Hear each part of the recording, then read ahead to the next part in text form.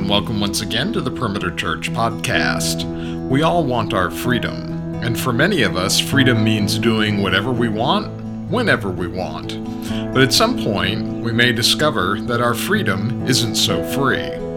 Teaching team member Jeff Norris continues the series The Authentic Life with the second part of this message entitled Gospel Freedom, which covers 1 Corinthians chapter 10 and verse 1 of chapter 11. For more information and to watch or hear other messages, please visit our website at perimeter.org.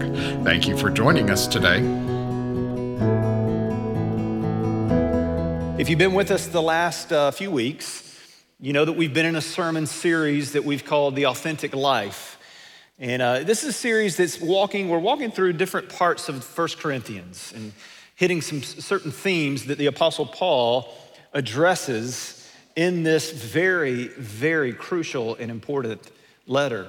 We've hit on everything from, we started out talking about folly and wisdom, the wisdom of the world versus what the world perceives to be the folly of the cross, and how everything that we do has to be centered as Christians, first and foremost, on the cross. And then Randy led us in some more practical teaching from 1 Corinthians 7 on marriage and singleness and widows and divorce and all the implications, what God would have to say about those issues.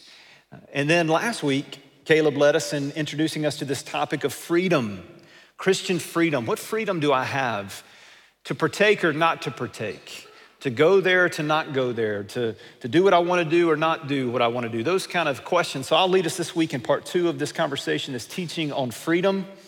And then the next 2 weeks are going to be ones that you won't want to miss. This is when Randy will lead us through 1 Corinthians 11, and we'll talk about authentic manhood and womanhood, biblical manhood and womanhood. Now, this is a topic that has been critical for the church throughout the history of the church.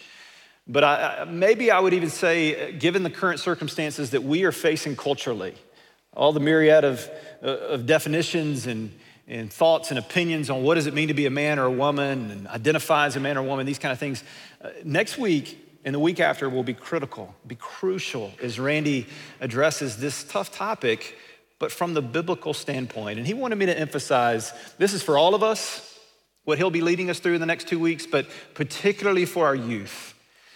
So if you have a youth in your family, or if you just know one or you see one on the street on the way here, pick them up, bring them.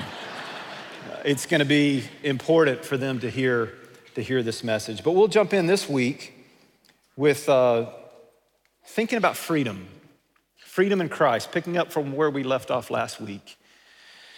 We all know what a mirage is, I think. A mirage is something that you think is there, but in the ultimate reality, it's not.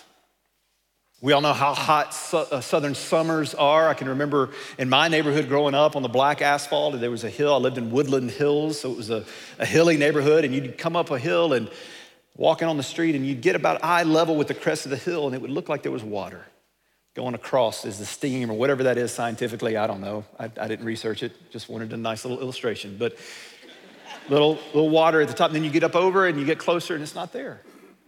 We've heard about this in the desert, how people be in the desert, they'll think that they see water off on the horizon. They get closer.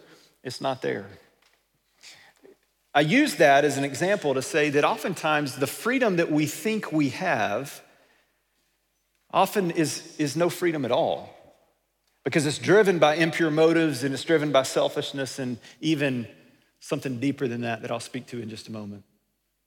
There's many times in my life personally where I thought I had some freedom that ultimately was no freedom at all. And maybe the most poignant example of that is my first year in college. I have the quintessential Southern Christian testimony. I grew up in church, raised in a great Christian home, taught the gospel, believed the gospel, faith in Jesus. But as I went off to college, I began to believe the lie, and I swallowed the hook completely, that I deserve to be free. And here was my definition of freedom. I'll use the same definition that Caleb led us in last week, which is freedom, oftentimes as we define it, is doing what I want to do, when I want to do it, and how I want to do it. So that's how I lived my freshman year. Now, I lived with 3 goals my freshman year, three focuses. Now, I didn't go into my freshman year and say, okay, here are my 3 goals for this year. But in hindsight, I can clearly define this is what I live for. And for the many years that I did campus ministry, I had the opportunity to speak to pretty much every fraternity house each year. At the University of Georgia when I served there, at the University of Alabama when I served there, when I would go into these fraternity houses and I would share my story and I'd tell these guys, these are the 3 things I lived for my freshman year. And here's what I'd tell them. I'd say I went to as little class as possible. I partied as much as possible. And I tried to take as many girls as possible on dates. Now, I was really good at 2 of 3 of those. You can imagine which one I wasn't. If you're confused at all, I'll just let the cat out of the bag. It was the 3rd one. But those were kind of my aims. Well, let me tell you where that got me. This freedom that I had that was just so amazing, at least I thought. I got to the end of my freshman year and I had a 1.6 GPA. If you're young and you don't know what that means, it's just not good. Not even close to good. So I was in trouble academically. I got a letter. My parents also got a letter. I didn't know that.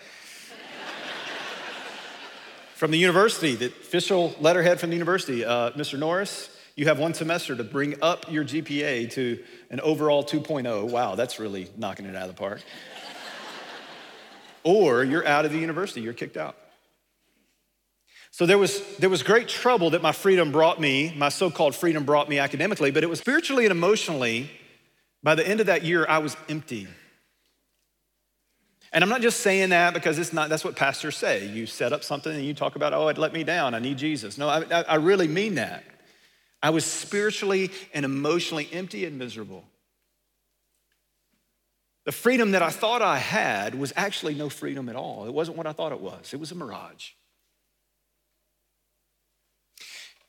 The freedom to do what we want, when we want, how we want, isn't Christian freedom, it's idolatry.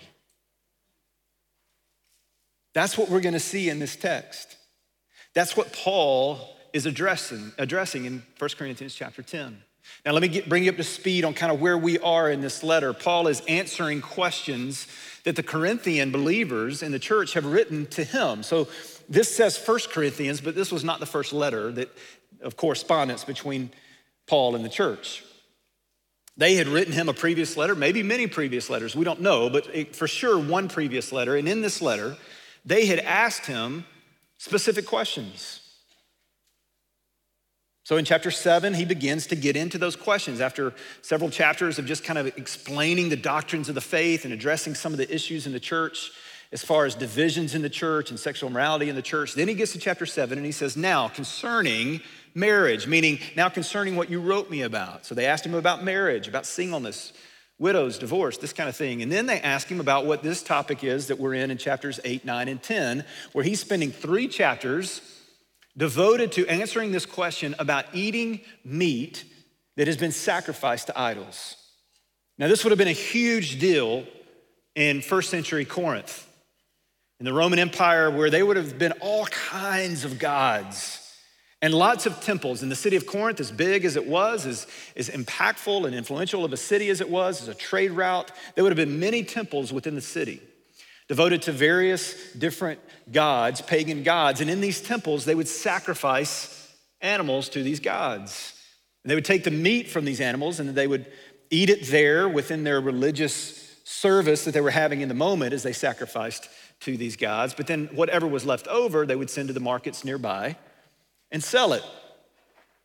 And so the Corinthian believers, as we can gather, have written asking kind of a twofold question. One is, can we eat meat sacrificed to idols in general that's from the market? And then secondly, can we go to the temple? Is it okay for us to go to the temple and eat the meat there? Now that second question is more of what Paul is addressing in chapter 10, which is where we'll be today. Caleb last week led us in chapters 8 and 9, where he was addressing more the issue of, well, what about meat sacrificed to idols sold in the marketplace? And Paul essentially says, yes, we know that the meat is meat, that God has given us those animals, that the meat is fine, and we know those gods don't even exist.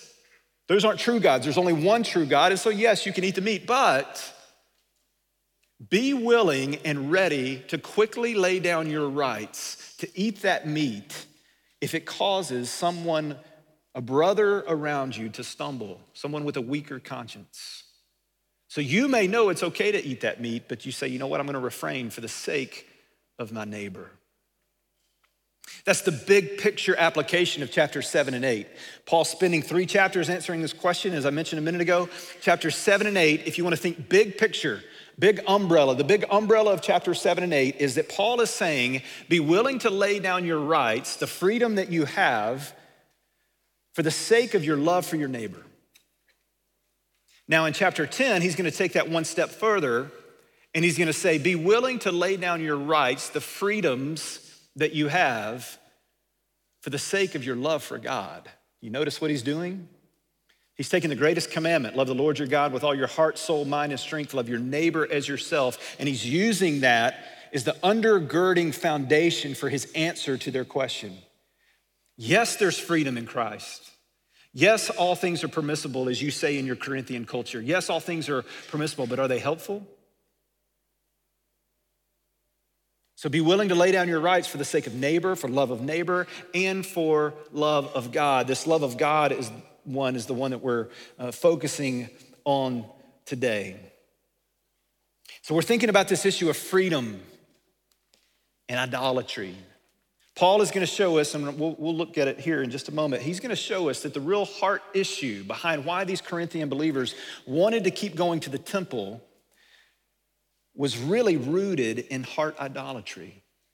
Something that they were absolutely convinced that they had to have in order to have meaning and purpose in life and have it to the full. So look what he does here in chapter 10, verse 1. He starts off by reminding them of the idolatry of the Israelites from the past, God's people from the past. He hearkens them back to the story of the Exodus. Story of where God takes his people out of the land of Egypt, where they had been slaves for 400 years, and he miraculously, incredibly leads them out of under the hand of Pharaoh and oppression and slavery, and he leads them through the Red Sea and into the Sinai Peninsula, which became the wilderness where they would be for 40 years because of their disobedience. And here's the key. I want to mention that disobedience. What he's reminding them of as you read, I'm not gonna read them, but as you read the first 10 verses, he's telling them, remember what all God did for them. He led them by a pillar of fire by night and a pillar of cloud by day. That was the presence of God himself with his people. I want you to think about that for a second. Imagine you're walking around Johns Creek and there's a bunch of us walking around and there's God's presence manifested in a pillar of fire or a cloud all the time. That'd be pretty incredible, right? Then he leads them to the Red Sea. They think they're gonna die. Pharaoh's army is coming behind them. And he opens up the sea. Crazy stuff. God stuff. He opens up the sea and they walk through on dry land and then they watch behind them, and as he closes the sea on their oppressors and they perish. And wasn't it amazing how the Israelites see all these things happen? Then there's manna falling from the sky, all these things that are happening, and they just kept worshiping their God. No, it's not what they did. They see all these incredible things happen, and what do?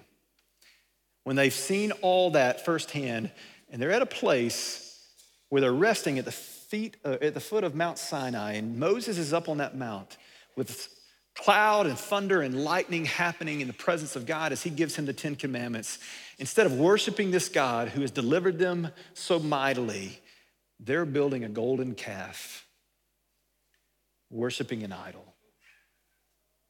You see, oftentimes we think, man, if I could just see God do what he did back then, if I could see it right there in front of me, like a sea open, then I would never doubt. No, apparently not.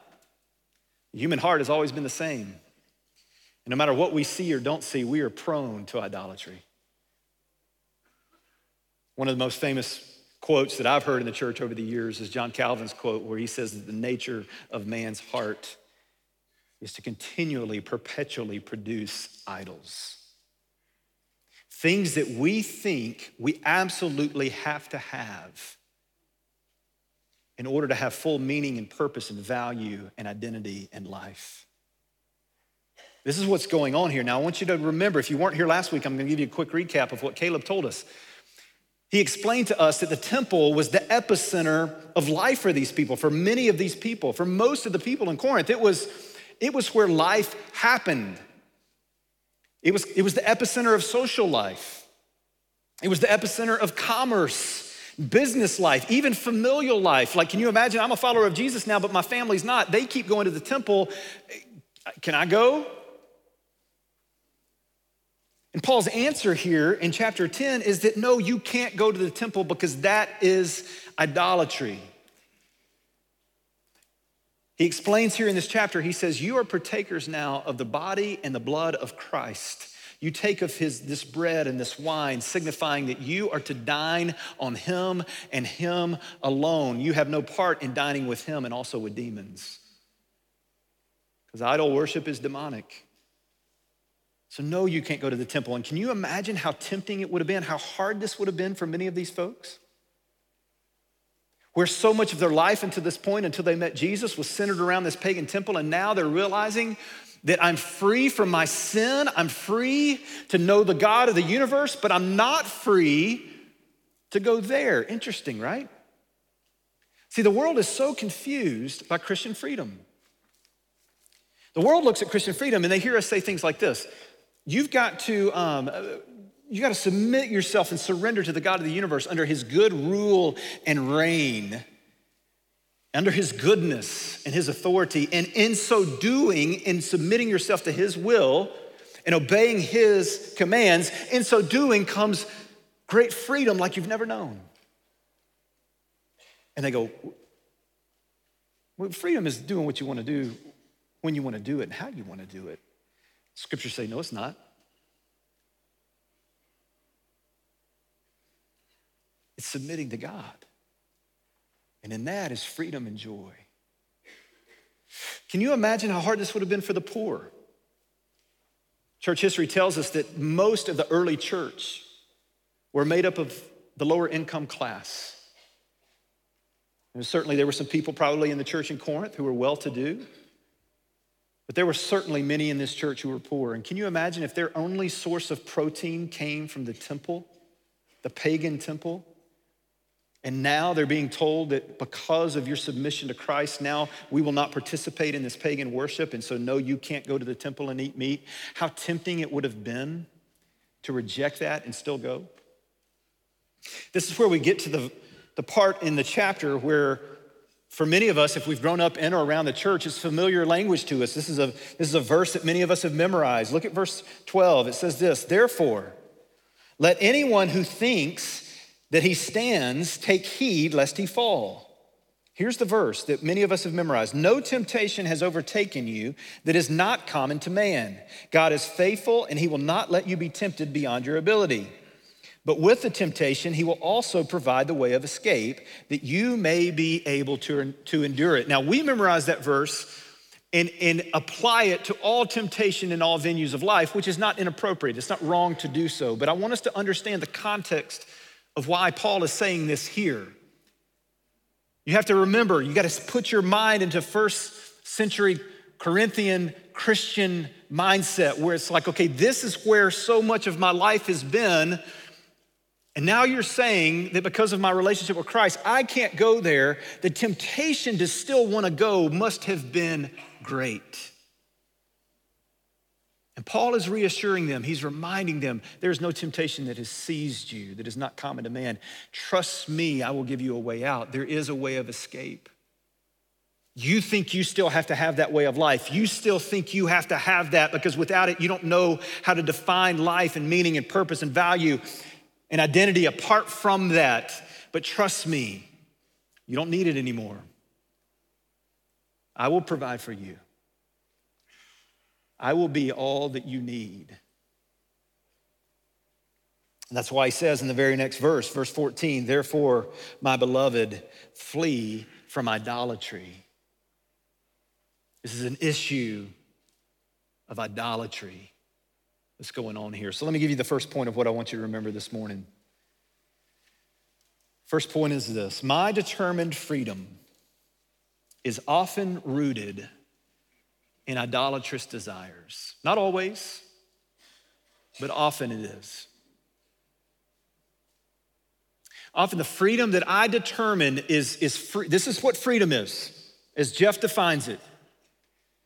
If I really dig deep into the heart of my hearts, why am I really wanting to go there and do that? It's often rooted in idolatry, in idolatrous desires, things that I'm convinced that I need that will give me what only Jesus can. There is freedom in Christ, great freedom. But we have to understand that it's freedom to obey Him. It's not freedom to indulge in the sinful nature. Listen to what Paul says in another letter that he wrote to the Galatians in 5:13. He says, "You, my brothers and sisters, were called to be free, but do not use your freedom to indulge the flesh, the sinful nature. Rather, serve one another humbly in love." The issue of Christian freedom and idolatry really kind of comes down to this one, the answer, how we answer this one question. And here's the question: whom or what do I most love? What is it or who is it that stirs my affection most? That ultimately they or it is what gets most of my worship. Tim Keller defines idols like this. He says, what is an idol? It is anything more important to you than God, anything that absorbs your heart and imagination more than God, anything you seek to give you what only God can give. An idol is whatever you look at and say in your heart of hearts, if I have that, then I'll feel my life has meaning, then I'll know I have value, then I'll feel significant and secure. There are many ways to describe that kind of relationship to something, but perhaps the best one is worship. I want us to think not so much anymore about necessarily the text and what Paul was dealing with these Corinthians, but think about our lives now. Not many of us, some of us, certainly with some of the ethnicities and worship habits of those around us. Some of us live next to neighbors who still have idol worship in the home. So I don't want to assume that none of us still deal with this in this world, but for most of us, what our struggle is not with some idol worship, some figurine that we're worshiping or something we've crafted made out of wood or metal, but our hearts. What is it that at the heart level we most tend to attach ourselves to, convinced that they will give us only what Jesus ultimately can? And so here's what I want to do. I want to share with you 7 of my idolatrous struggles. And I want to see if you identify. And I really hope that you do. Otherwise, I'm just going to be kind of having a personal counseling session up here that you get to watch. But I hope you identify with these. Some of my heart idols. The first one is this: my kids. My children, as I share each one of these, as I go through these 7, I'll give a little line behind it that kind of explains what I mean. This is what I mean. I would say this is true of me for sure. I blur the lines between instruction and identity. Meaning, the scriptures say that we should, as parents, we are charged with the responsibility of instructing our children in the way that they should go. And how quickly that can become, in my heart, the way they go becomes my identity. I am so wrapped up in their success that I don't know how to define life apart from it. Now, should I care deeply about the success of my children? Absolutely. I'd be a poor father if I didn't. I should care deeply about them. I should love them the way that the Father loves me. I should model for them the love of God the Father. There should be all of that pouring out of me. But when I begin to move from caring about the development of their character and of their success in school or whatever it may be, and that moves from caring to obsession, to where my identity is wrapped up in that, then I know I have an idol. Let me also mention this. When we take the call of God on the life of his people to be participants, consistent participants in the life and the work of his church, and we take that call and we jeopardize it and even marginalize it because we are more committed to weekend activities for our children than we are the worship of our God, then we know we have an idol.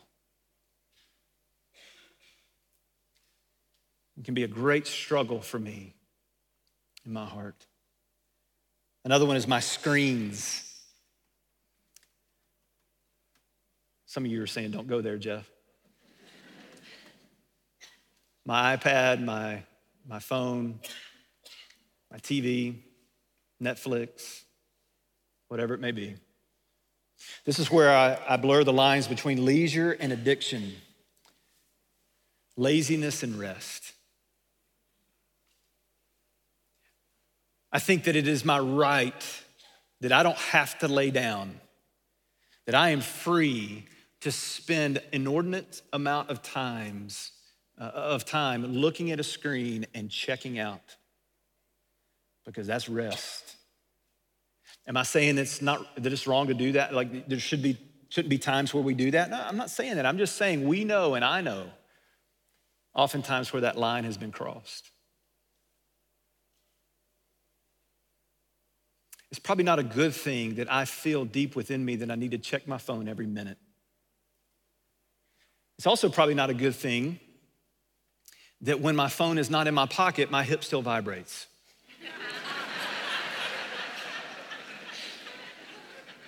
That's when you know an addiction has happened. That ghost vibration gets you every time. This is not me personally. I don't live in this world, but I see it all the time with our youth. All those years doing college ministry, but I see it in my own home. I see it in the homes of those with young families.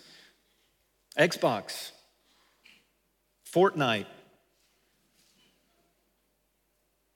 Parents, listen. For far too many of us, I'm not judging you. I love you. I'm not coming down on you. I'm just simply stating the facts. Fortnite is raising our boys.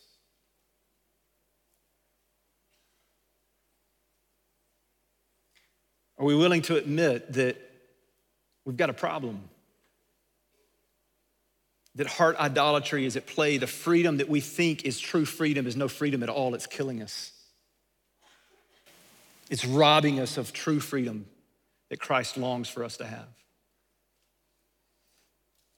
My job, I blur the lines between my hope being and how good I am at my job versus my hope being simply in Jesus and who he says I am.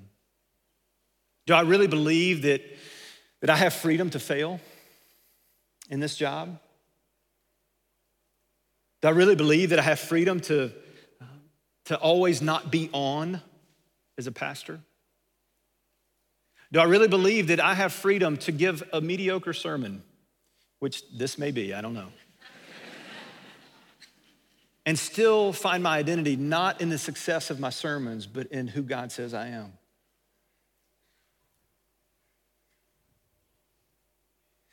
What about my status? Playing off that, this is where I blur the lines between how I'm perceived versus who God says I am. My possessions, this is where I blur the lines between who I am and what I have, far too easily believing the lie that what I have defines who I am. What about my comfort? This is where I blur the lines between what's easiest versus what's necessary. Far too often, what's easiest wins out. This is why it can be so easy for me to hand my kid a screen. Hey, watch this. I don't have the time or energy right now. That's when the idol of my comfort is taken over. The last one that I'll mention, there's probably 200 more. My reputation. This is where I blur the lines between my character and integrity and my ego. When my ego begins to take over, I care way too much about my reputation. What about you? What are the heart idols that you You know, if you're willing to go there and if you're willing to let the Lord through his Holy Spirit raise these things to the surface, you know these are the things that I think I must have, that carry with them a deep heart belief that these are more valuable and worthy than Jesus. And they can give me something that he can't. I almost included coffee, which I guess I just did. And I mean, I'm kind of joking, but not really. But even looking at my own life, I love coffee. It's like, but I become convinced that I can't function without it, really? That I think I can't get through the day without coffee. Really? What about Jesus?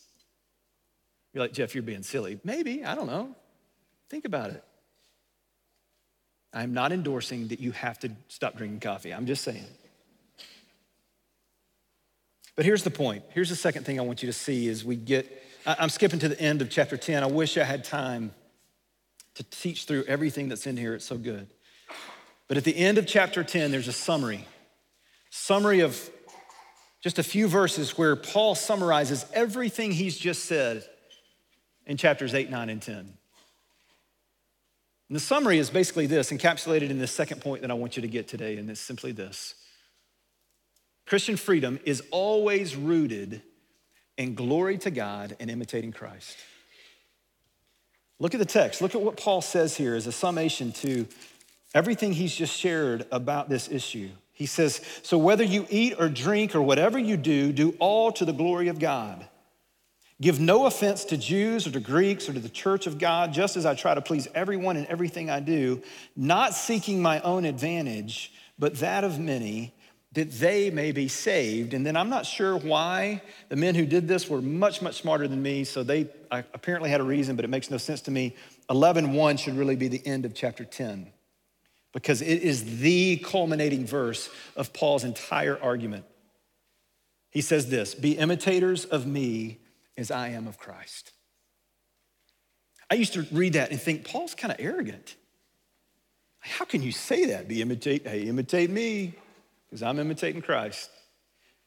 What Paul's not saying is he's not saying he's sinless or that he's perfect. He's just simply saying this, look, my aim in everything that I do in all of life is to define my freedom in Christ by answering, does it glorify God and am I imitating Christ? And everything that I'm doing, that's my aim. So as I aim for that, would you go with me? Would you follow with me in that aim as we imitate Christ together? 3 really simple questions. I've already mentioned 2 of them, but just for the sake of, if you're a note taker, 3 really simple questions that we can ask ourselves to help us define where am I free to go there, to do that, to say that, where should I withhold, where should I lay down my rights? First question is this from the text, does it glorify God? Simple question, but profound implications. And oftentimes we know the answer. We know the answer. We know that when we ask that question and truly want to seek truth and say, does it glorify God? We know the answer is no, and we say, okay, I won't do it. Sometimes it's very clear because the issue that we're wanting to partake in is clearly sin. So it's easy to answer that question. Sometimes it's not sin, so it feels a little more foggy. So maybe we need a second question that says this, does it go against my conscience? For those of us who are in Christ, our faith is in Jesus. That means that the Holy Spirit himself indwells us. That the God of the universe, his spirit is in us. And what he's doing is he's slowly but surely shaping us into his image, which means that he is giving us his conscience, marrying his conscience to our conscience. Now for the non-believer, it's much more dangerous to trust the conscience. And even for the believer, it can be tricky because sin is still at play in our hearts, but we can begin to ask the question, does it go against my conscience? Trust that intuition from the Lord that this is not what I need to do, or this is what I need to do. And then the last question, is it in line with the nature of Christ? I want you to consider Jesus as we wrap up here. I want you to consider what's true of Christ. What's true of Jesus is this. Jesus lived perfectly in every facet, including, and this is his 2 big umbrellas, the great commandment. He loved the Lord his God with all his heart, soul, mind, and strength, meaning everything he did was to the glory of God. Everything to the glory of the Father. He states, my will is to do the will of the Father. And then he loved our neighbor. He loved his neighbor as himself. He laid down his rights in unthinkable ways for the sake of the other. So as we determine our freedom, those are the two stakes that we drive into the ground. Is it in line with the nature of Christ? Meaning, am I seeking to glorify him through Christ in me? And am I seeking the betterment of my neighbor? Am I loving them well? Am I taking up my cross? Jesus went to the cross. He humbled himself, didn't consider equality with God something to be grasped, but rather he humbled himself and became obedient to death, even death on a cross. Are we dying to ourselves regularly because in so doing there's true freedom? I want to circle back around to my story of freshman year. I was convinced that freedom was getting to do what I want to do, when I want to do it, how I want to do it, but I began to understand and learn that true freedom was submitting to Christ and obeying him. The world doesn't understand that, but do you? Let me end with this. You'll notice in your bulletin that I've put in there an application for this week. We've kind of been doing this recently where we've been putting questions for the week, and this week I wanted to do an application for the week. We're just simply calling this Paul's 5 ground rules for Christian life that we get from those verses at the end of chapter 10. Here's what I'm going to do. They're going to be up on the screen, and we're going to spend just a moment in response to this sermon in silent reflection and contemplation, praying and asking God, would these 5 things be true of me? And let me give you a warning before we do this. The warning is this: if you approach these 5 things that are going to be on the screen and in your bulletin from a legalistic standpoint, meaning I'm going to do these things so that God will love me more and approve of me more, then you're missing the point, because that's not what God desires. What God desires is, he says, because of my love for you, because of my full acceptance of you in Jesus, because I see you and I adore you, the prayer becomes, God, because you love me, would you weave these things, these 5 things, more into the fabric of who I am, that they may flow out of me every day. So read these 5 things. Let the Lord speak to you during this time. Meet with him now, and then we'll sing together. Let me pray. Father, thank you for this time. Thank you for your grace and your goodness to teach us through your word, to give us insight and instruction. And we pray, Father, that you would use this time, even this short moment that we're about to have in silence before you, as we consider these 5 truths from your word in 1 Corinthians 10. God, would you press them deep into our hearts? And God, we thank you that even though we are a people who are so quick to run after other lovers, when you are the great lover of our soul, to chase after idols when you are the one true God, Lord, when we become convinced that there is something that is better than you, God, not only do you forgive us when we come to you, but you are ready and willing to show us afresh how awesome you are and how satisfying you are. So meet with us now, oh God. We pray in Jesus' name, amen. You've been listening to the Perimeter Church podcast. Perimeter Church is located at the corner of Highway 141 and Old Alabama Road in Johns Creek, Georgia. Please visit our website at www.perimeter.org for more information, to give us your feedback, and find other messages from our teaching team. Thanks for making this podcast a part of your day.